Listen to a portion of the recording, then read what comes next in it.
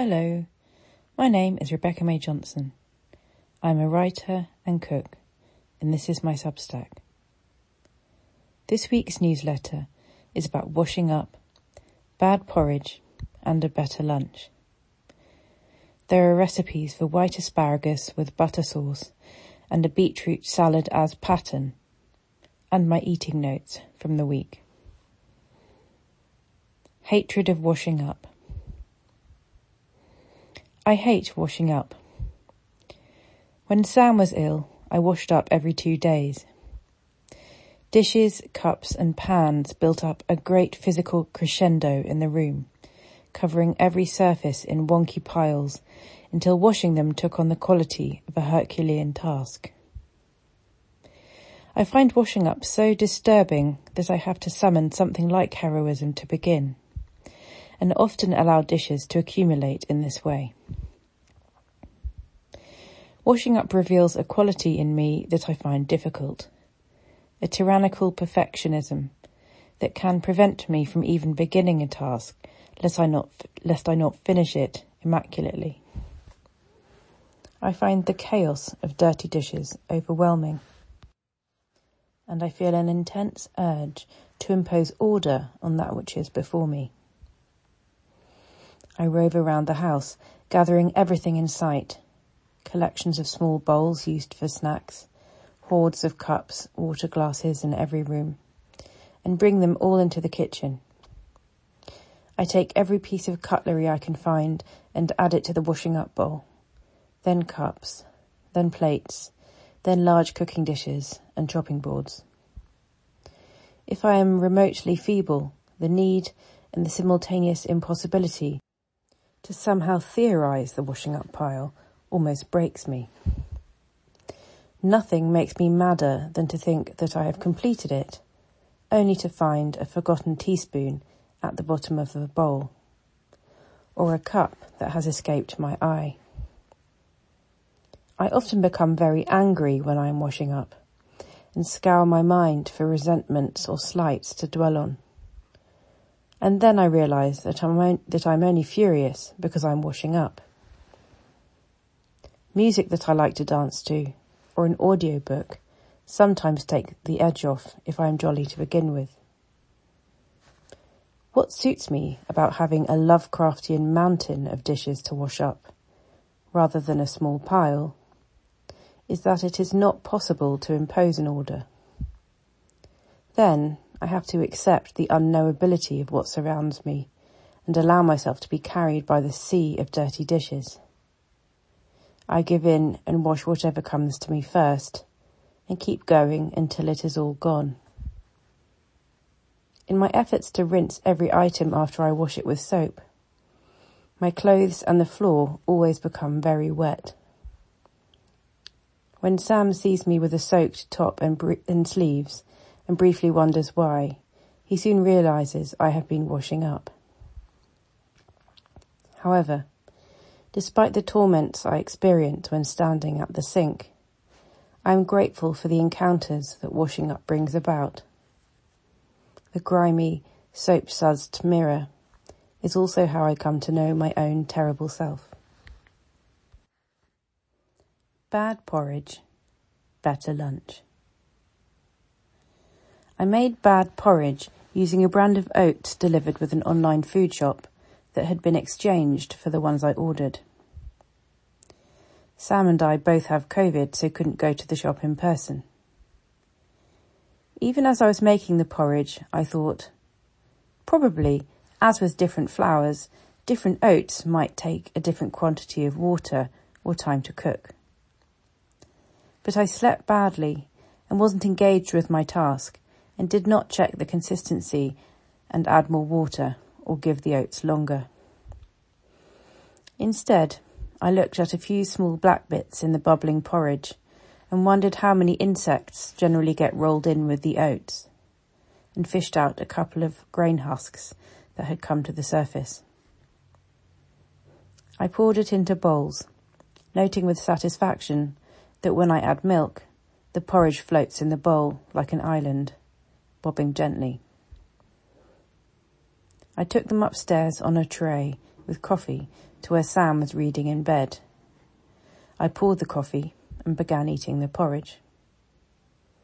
After a minute I said, "These oats aren't really cooked, are they?" chewing on a mouthful. Sam said no. He didn't think he was going to finish them. Sorry. I decided I did not want to eat any more either, and took away the bowls so we did not have to contemplate solidifying porridge. "I have an image of them continuing to expand in my stomach," he said. I thought about that and considered the discomfort, hoping we would avoid it. Not long after that, I brought up a plate with 3 halved toasted hot cross buns spread with butter, and 1 bit each with Bon Maman chocolate hazelnut spread for novelty. They were the supermarket's best range of hot cross buns, but we decided that the basic range tasted better. After that, I went to the allotment for herbs and had a look around.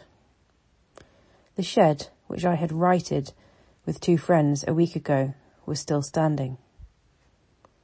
The chicoria was coming back well where I had cut it, and I took some shoots with scissors to cook this week. I walked around the plot and took pictures of some bulbs returning from last year.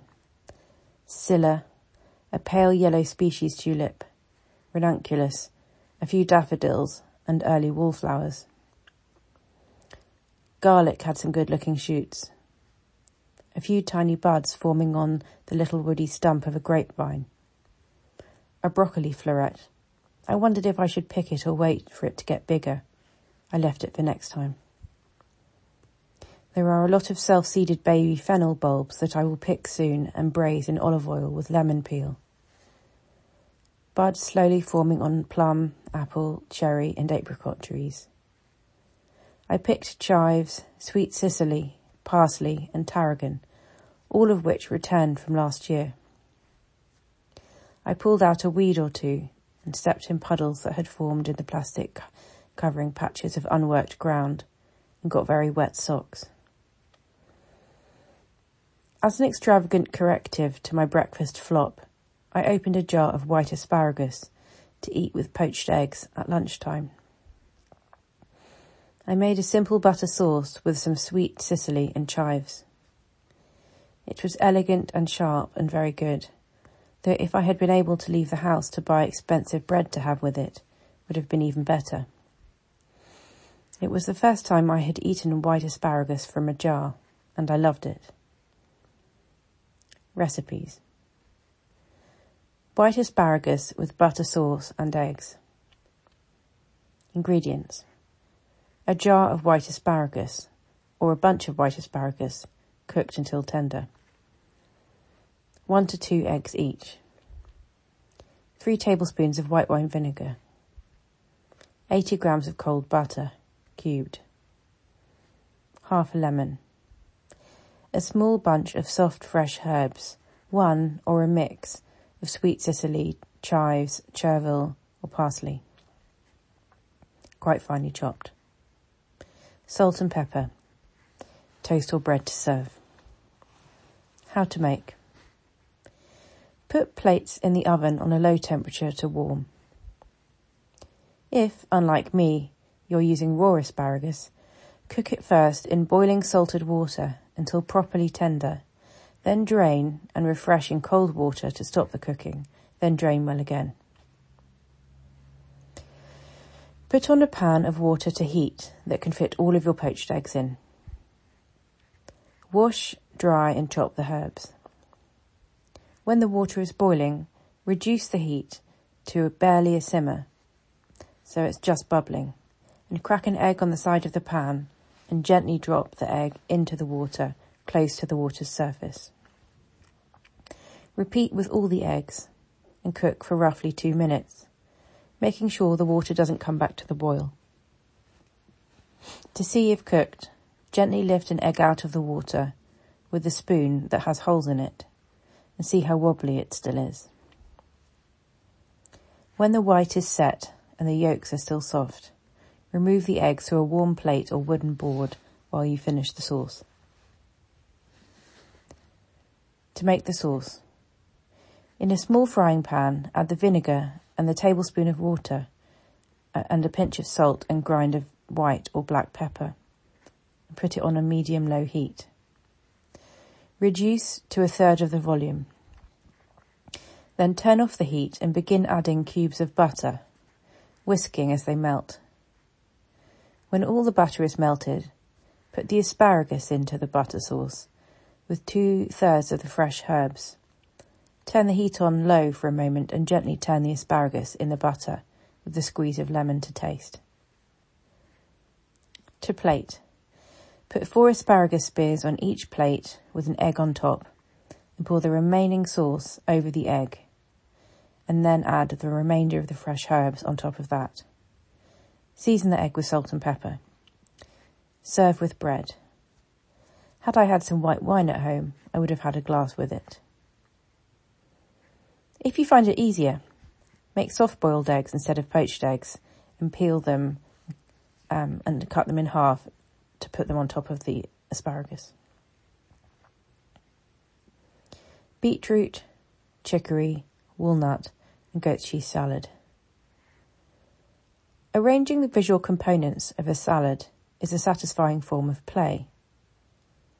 The colours and forms allow me to visualise flavour. A synesthetic game. Colour flavour. I often forget to cook the beetroots when they arrive in the veg boxes I have variously received over the last couple of years. I did not eat any beetroot growing up, as my father never really recovered from a childhood horror of pickled beetroot. In my early 20s, I cautiously tried beetroot with friends who were fans of it and found that I liked them. I read recently that they are better eaten on the day they are cooked. And I think I agree with that. Anecdotally, something seems lost when they become fridge cold. Ingredients. 5 or 6 smallish beetroots, washed. A few sprigs of thyme. A garlic clove. 2 heads of chicory, or chicory in a mix of other leaves. Washed and dried. 1 small 125 gram goat's cheese log, cut into 1 centimetre rounds. 3 to 4 tablespoons of roughly chopped walnuts. And ingredients for the dressing. 2 tablespoons of sour cream. 1 heaped teaspoon of mustard. Half a teaspoon of sugar. Half a tablespoon of vinegar. 1 tablespoon of olive oil. Salt and pepper. How to make. Preheat the oven to 200 degrees Celsius or 180 fan. Wrap up each beetroot in a piece of foil with a slice of garlic, a sprig of thyme, salt and a drizzle of olive oil. I cut larger ones in half and did the same. Cook until tender all the way through. It took mine around 50 minutes to an hour. Allow to cool for a few minutes, then, using a small knife, scrape and peel off their skin and trim off any tough bits. Cut the beetroot into 1-inch pieces and allow to cool further. While the beetroot is cooking, toast the walnuts slowly and make the dressing by mixing all the ingredients together in a small bowl with a fork. Add the vinegar and salt to taste and put it on the table in its bowl with a spoon. Carefully lay the chicory leaves in a fan-like shape in a serving bowl or on a large plate. Then add on the beetroot, placing each piece separately. I did not want the beetroot to stain everything pink, at least initially. Then arrange the slices of goat's cheese in a circle with the walnuts sprinkled on top. If I'd had chives, I would have added some of those too. Serve the salad, ensuring a fair share of cheese and nuts, and then pass around the dressing. Eaten with bread and butter. Eating notes. No outside eating note this week, as we both have COVID and neither of us could leave the house. While in bed this week, I watched a slightly surreal anime series Kotaro lives alone, about a 4-year-old boy who lives alone in an apartment block and the friends he makes. In one episode, he makes himself grand meals so that the plates can keep him company and stop him from feeling lonely. When he eats with his neighbours, he only makes one large dish in the middle of the table for them all to eat from, saying he no longer needs the other plates to keep him company, as he has friends instead. Sam made a plate of crepes for us to share, with lemon and sugar, hazelnut chocolate, and butter and sugar. A lunch of cabbage, mashed potato, and chopped sausage hash, breadcrumbed, with a fried egg, ketchup and brown sauce, made by Sam. Delicious. A snack of banana, tahini and honey on whole wheat pita bread with roasted sesame seeds and sea salt on top. Thanks for listening.